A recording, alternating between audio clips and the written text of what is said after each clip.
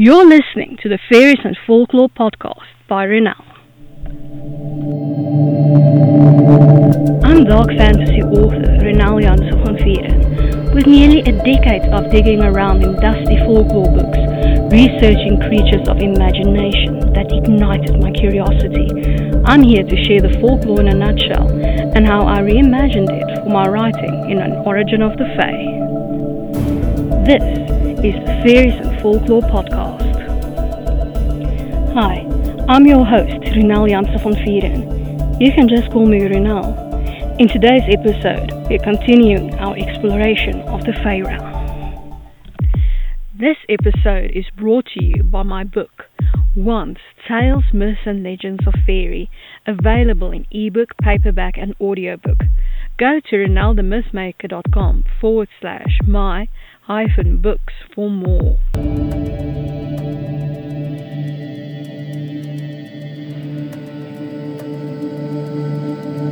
We are continuing our exploration of water fae.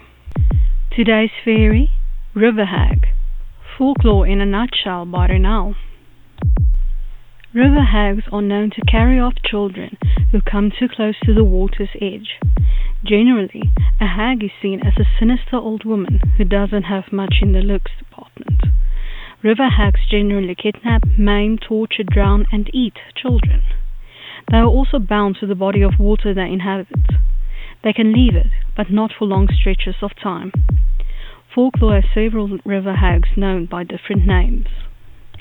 In Wales, Morgan is such a water spirit. Peg Powler haunts the River Tees and has an insatiable appetite for human flesh. This hag's tangled green hair looks like weeds. Nellie Longarms is another hag and water spirit from English folklore who uses her long arms to pull unsuspecting children to the watery depths. Scotland has water wraiths who haunt bodies of water, luring travellers to their watery doom. In Egypt, Al-Nadaha haunts the Nile River. This beautiful water spirit stands on the shore in transparent clothing, calling out to passers-by. Whoever hears her is never seen again. They are drowned or devoured by the spirit. The Vaux of Scottish legend have long yellow hair, tails, webbed hands and feet, and no noses. They favour green clothes. Lancashire has Jenny Greenteeth, who apparently has pale green skin, long green hair, green fang-like teeth, long arms, long fingers with long nails, a pointed chin and big eyes.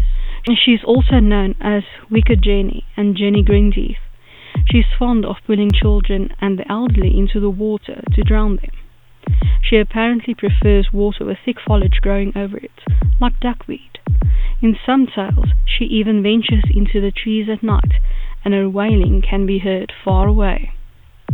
Whether beautiful or hideous, women who live in rivers, lakes and streams should be avoided at all costs. They clearly have it in for children. And now for my interpretation of the Fae, in An Origin of the Fae, River Hag.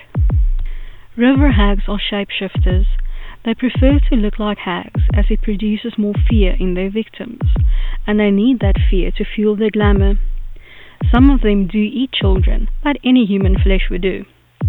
Though they are solitary fae, they align themselves with the Dark Court every tithe. Most have green skin, long green hair, and webbing between their long fingers. Their magic is tied to the water they live in, though some do live in trees, forests, and caves around their water source. As a little bonus, let's look at the translation of river hag into Afrikaans. Rivierwyf.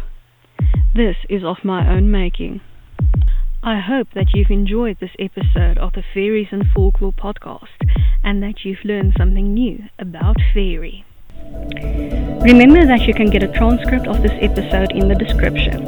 If you're new to the podcast, why not go and grab your free copy of Unseen, the second book in the fairy tale series, on my website, renaldemythmaker.com. Loads of folklore, magic, and danger awaits.